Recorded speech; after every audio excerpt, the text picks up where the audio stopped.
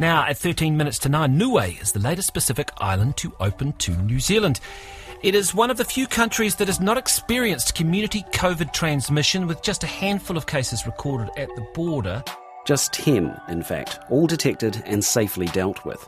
So after 2 years of careful isolation, Niue was cautiously opening its doors once more to quarantine-free travel. RNZ Pacific's Lydia Lewis was at Auckland Airport to capture the mood.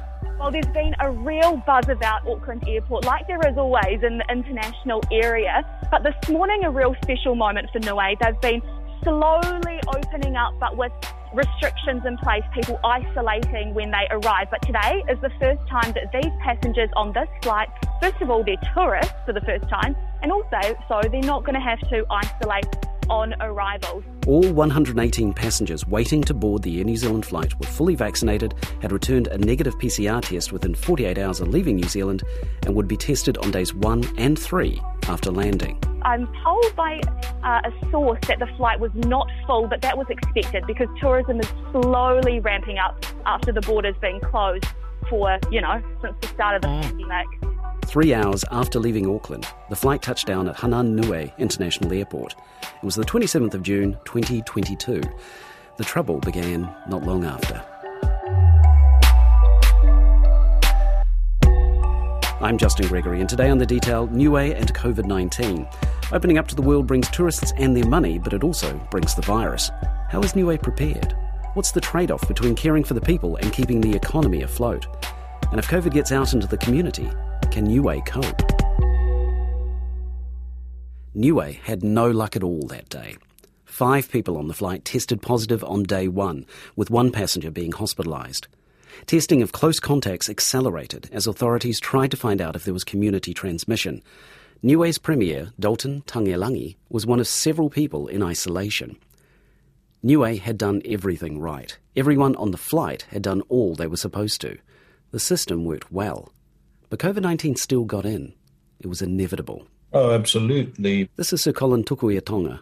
He's a doctor, a dean in Pacific Health at Auckland University's School of Medicine, and a public health advisor. Because you'll recall that when they opened quarantine-free travel, New Zealand was running along at 8, 9, 10,000 new cases a day. So it's not hard to imagine that even with pre-departure screening tests that people would introduce COVID-19 into the island, which is exactly what happened.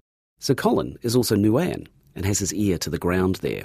Yeah, so I am in touch providing advice to the people at the health department plus the central government, but all in addition to that, I get other information from my sister and her husband who live there, plus other people.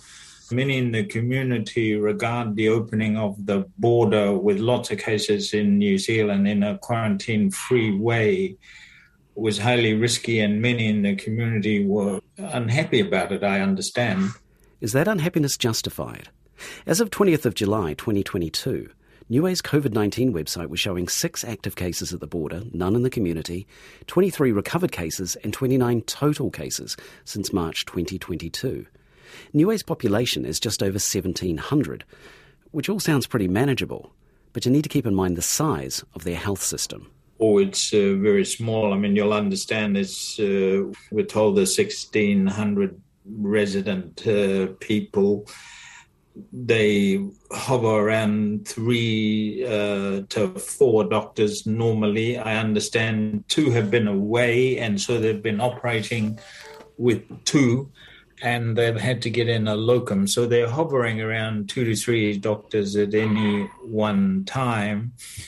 And in non-COVID times, of course, that's more than adequate. I understand there's 10 or 12 nurses.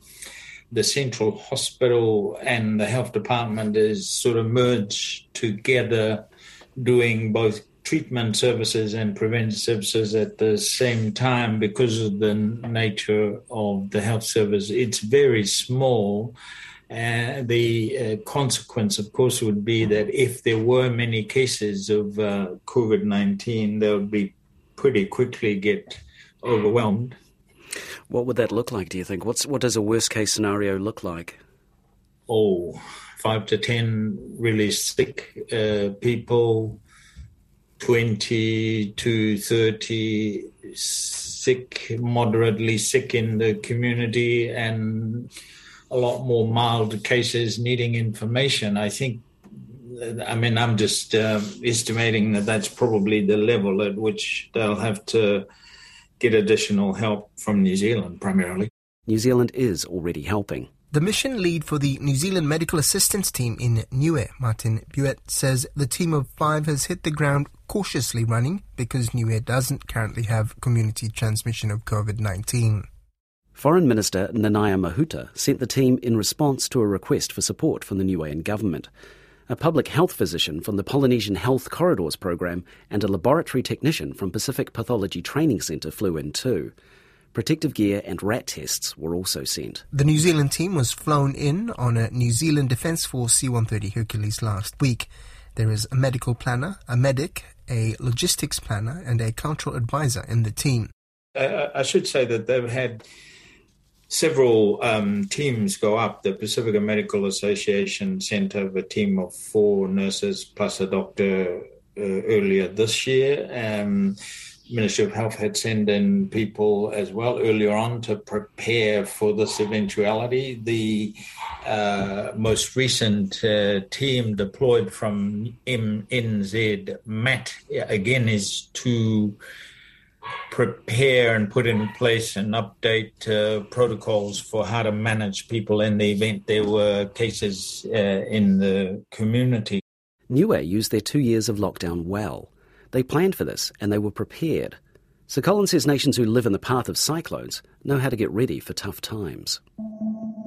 And people respond, people react, people prepare. And I see COVID eventually going that way. People are aware, for example, that big church gatherings indoors, without much ventilation is not a good idea. So they adjusted. They have smaller group meetings. The windows in the church are wide open, and people adjust. So I suspect that that's probably correct. That the longer people live with COVID, the more prepared they will be. We're talking about a very highly vaccinated nation as well. 99.4% of all eligible Niueans have been vaccinated, 93% are boosted. There's a willingness to hang together and support others. And Sir Colin says there are other reasons for the high rate of vaccination too. Well, firstly, it's a very small place, and the health department people know pretty much everyone on the island. And they had messages encouraging people to get vaccinated. It's a bit difficult to avoid the health department officials, and they were also mobile, so they went out to the villages and pretty much caught up with just about everyone. Niue has done pretty much everything right so far, and the system is working well. The nation took a deliberately conservative approach to reopening, and they waited as long as they could. Locals were able to fall back on their gardens and the sea for food. People went to their jobs, if they still had them. Commerce continued, but as time went on, the time for reopening came closer, and it had to happen. It had to happen, and with the rest of the islands opening up their borders, Niue would have been the odd one out, so they had to do it. I guess the problem was that there were lots of cases in Auckland because the flights originate from here. And certainly in the community, those who derived their incomes from private sector activities were really keen for it to open. The rest of the community less so. So it was sort of inevitable. They had to open it up. The question was when and how do you do it safely? And obviously they made the decision to open up late June. My name is Shimpa Lalisi, and welcome to the Rock of Polynesia, Niue Island. If you've never been to Niue, then you really should. I have, and I'm very boring on the subject, because Niue is a cracking place. Affectionately known as the Rock, or sometimes Savage Islands, thanks to Captain Cook, the rude guy. Water. You'll get lots of things in Niue, but most of what you'll get is space, and lots of it. There's only about 1,000 people here, and it's a big island. This island takes time out to a whole new level, and that means you can explore all of Niue's top spots and have them all to yourself. Also, you don't need to change your money if holidaying from New Zealand. Beautiful weather, amazingly clear water, great food and very few other tourists. As actor Shimpal Lalisi says, on the Rock, there's room to relax. You can have a whole alcove bay or a little alcove where the sea track is all to yourself. Where else can you get that in the world? Catherine Etuata Papani is the CEO of the Niue Chamber of Commerce and not shy when it comes to promoting her home. We've got the cleanest waters, the ocean, about 70 metres or so, even more visible down to the amazing coral. Are the whales around at the moment? Oh, I think they've realised that we've got tourists back on island, and they've come on as well. So just to entertain the tourists, they're having a great time here at the moment. Were there no whales around Niue when the tourists weren't there? We were saying that we really didn't see a lot of whales in the past 2 years. It's just so bizarre because it's like there's so many of them. Someone got the memo. Catherine is definitely happy to see not just the whales back, but the quarantine-free flights too, because no tourists meant no money. No money. Well, the past 2 years has been really little money for our businesses. Our businesses are resilient enough to last the 2 years. Our tourism was increased like on a high, a boom at the time. It was really good. March 2020, virtually overnight standstill. Businesses took the shock, and there was always that thought, oh, this can't last forever, surely. Hello. Let me show you a miracle. This is a huge piece of concrete. In fact, it's a runway. At pre-pandemic peak, 2 flights a week left from New Zealand for Niue. Roughly 3,000 visitors annually bounce down on that airport runway, putting 15 million New Zealand dollars into the nation's economy. Now, our country has no traffic lights, no parking meters, and less than 1,500 people. But we have an international airport. This miracle is the key for you to unlock the treasures hidden in this wonderland we call home. And it connects Niue to you and you to Niue. But after March 2020, only 600 people a year were able to make that connection. More people left Niue than arrived. Some of our businesses really did suffer a lot financially. We had government support by way of a wage subsidy. We had chamber support through one of the one-off grant assistance to help them just cushion some of that those financial obligations that they have. And especially so with our tourism operators. So it's been really tough on the businesses, but it's been good to see with QFT the activities going on and businesses are actually feeling a little bit more relaxed with a bit more income. It took time to get ready to reopen again. Car rental companies who had sold off their fleet needed to restock. Accommodation and tour operators needed to rehire and train staff. And every time New Zealand suffered a COVID setback, the whole thing would be delayed again. And while businesses on the island were keen to reconnect with the world, they had some questions about how it would work. What happens if this, if someone in accommodation contracts COVID, what happens to that person? Are they taken out? What if the business doesn't want them there? Because we're talking about small operators. What happens to them? Are they assured that they can be taken to a facility where they would be looked after, and then if the business has to lock down because employees and owners have to go into isolation, who provides support for them? Because the only income they have is from their business. So we've been pushing for that framework to be set up. And has it been set up? No, not as I have known. It's been nearly a month since QFT, or quarantine-free travel, resumed to Niue. Every Tuesday morning, another flight leaves Auckland and, due to dateline quirks, lands in Niue on a Monday. This is the new normal now. So has a sea change occurred on the Rock? Are people feeling and behaving differently? Catherine says there's still some fear around. I think there was a general fear with why did we have it so early? Why did we have so many on the first flight? Because I think the first flight came with over 100 passengers. And a lot of that was family too, for a funeral that we had here. on Niue. And when you saw photos at the airport, there was that, of course, families, the Niuean families here, the families coming for the funeral, the greetings were the same, the hugging, but there was a little bit of fear in that because people were saying, well, why are you doing that? You should, just keep your distance until day 3 testing. It's very hard to do, though, isn't it? 2 years of being away. It is. It definitely is. Locals are being a bit cautious around tourists too, keeping a polite distance. Because some visitors, arriving there from New Zealand's long COVID winter, have felt just a bit too safe and a bit too free. So there has been some small incidences where tourists have not agreed to wear masks or anything, but it should be set, and it's a golden rule that just to please respect when you do come on to Niue that there will be businesses, and we are practicing that initial stages of welcoming people back on island to wear the mask and to show businesses that you're respecting them and taking those necessary precautions, sanitize, mask, keep a little bit of social distance without losing that experience that you have when you are on Niue. There have been other changes too. No one hugs anymore. Yeah, that's kind of like within the local. I think when I see people around, and even myself and our family, it is just us and our close immediate family that we're aware of. Now, with our extended family, if we go out to the other villages, we all just tend to we'll just sort of air high five, or here comes the elbow, or just wave, and smile.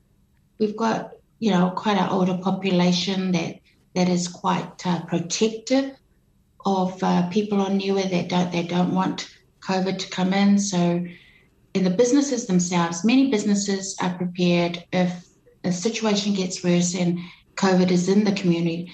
Some businesses are prepared to close the doors and just say, look, we'll just write it out.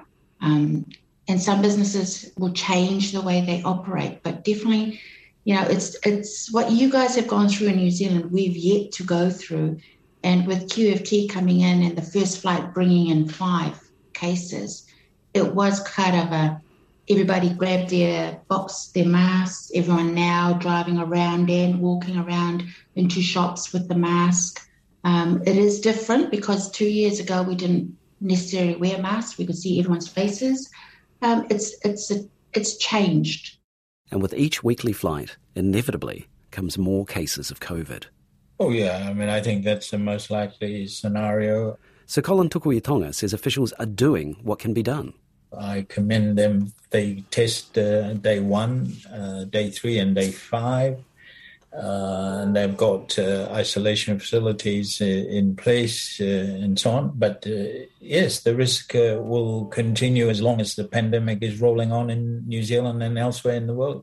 I think they've done the best job possible, but it's just the nature of the beast, if you like. High vaccination rates, people well informed, isolation facility built and ready, protocols in place.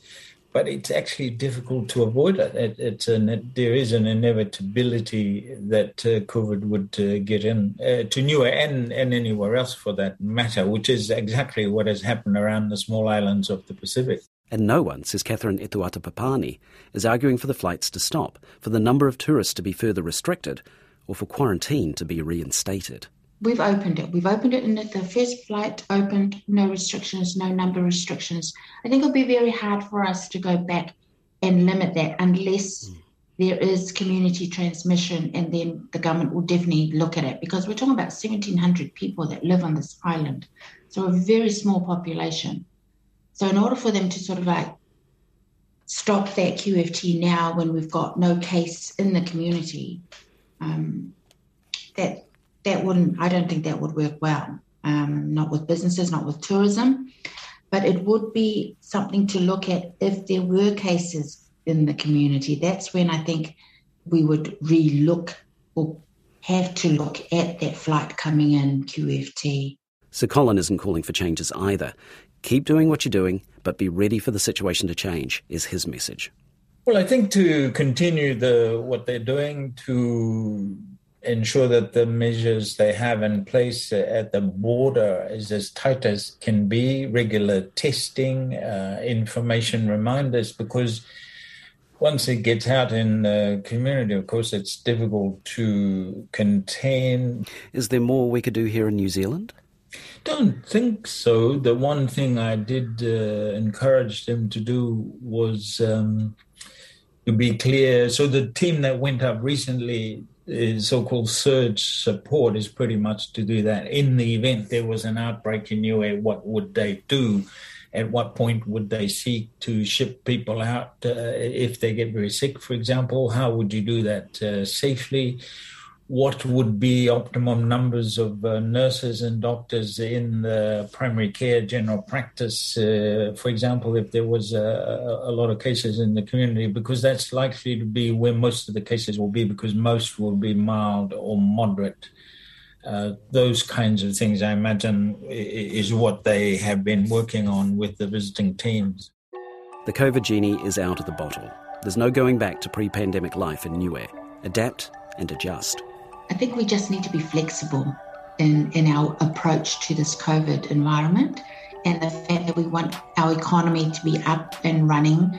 The QFT flights have been good in a way of our businesses getting a little bit more income and feeling that normality set in, and we want to feel that and to continue that.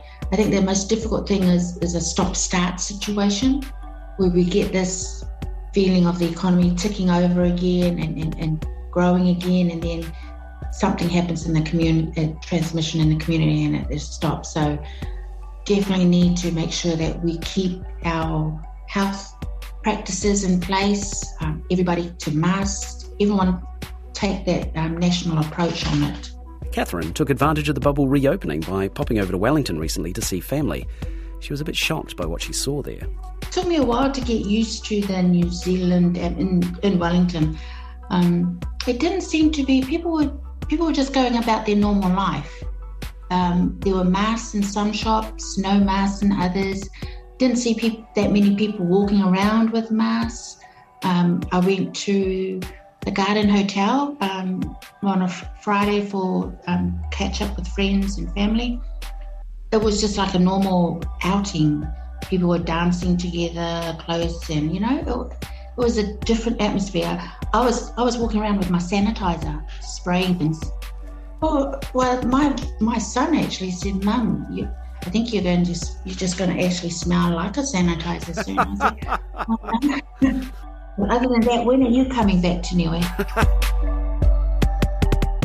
That's it for today. I'm Justin Gregory. The Detail is public interest journalism funded through New Zealand On Air and produced by Newsroom for RNZ. You can get us downloaded free to your mobile devices every day from any podcast platform. Today's episode was engineered by Jeremy Ansell and produced by Sarah Robson and Bonnie Harrison. Thanks to Sir Colin Tukuitonga and Catherine Etuata Papani. Ka kite anō.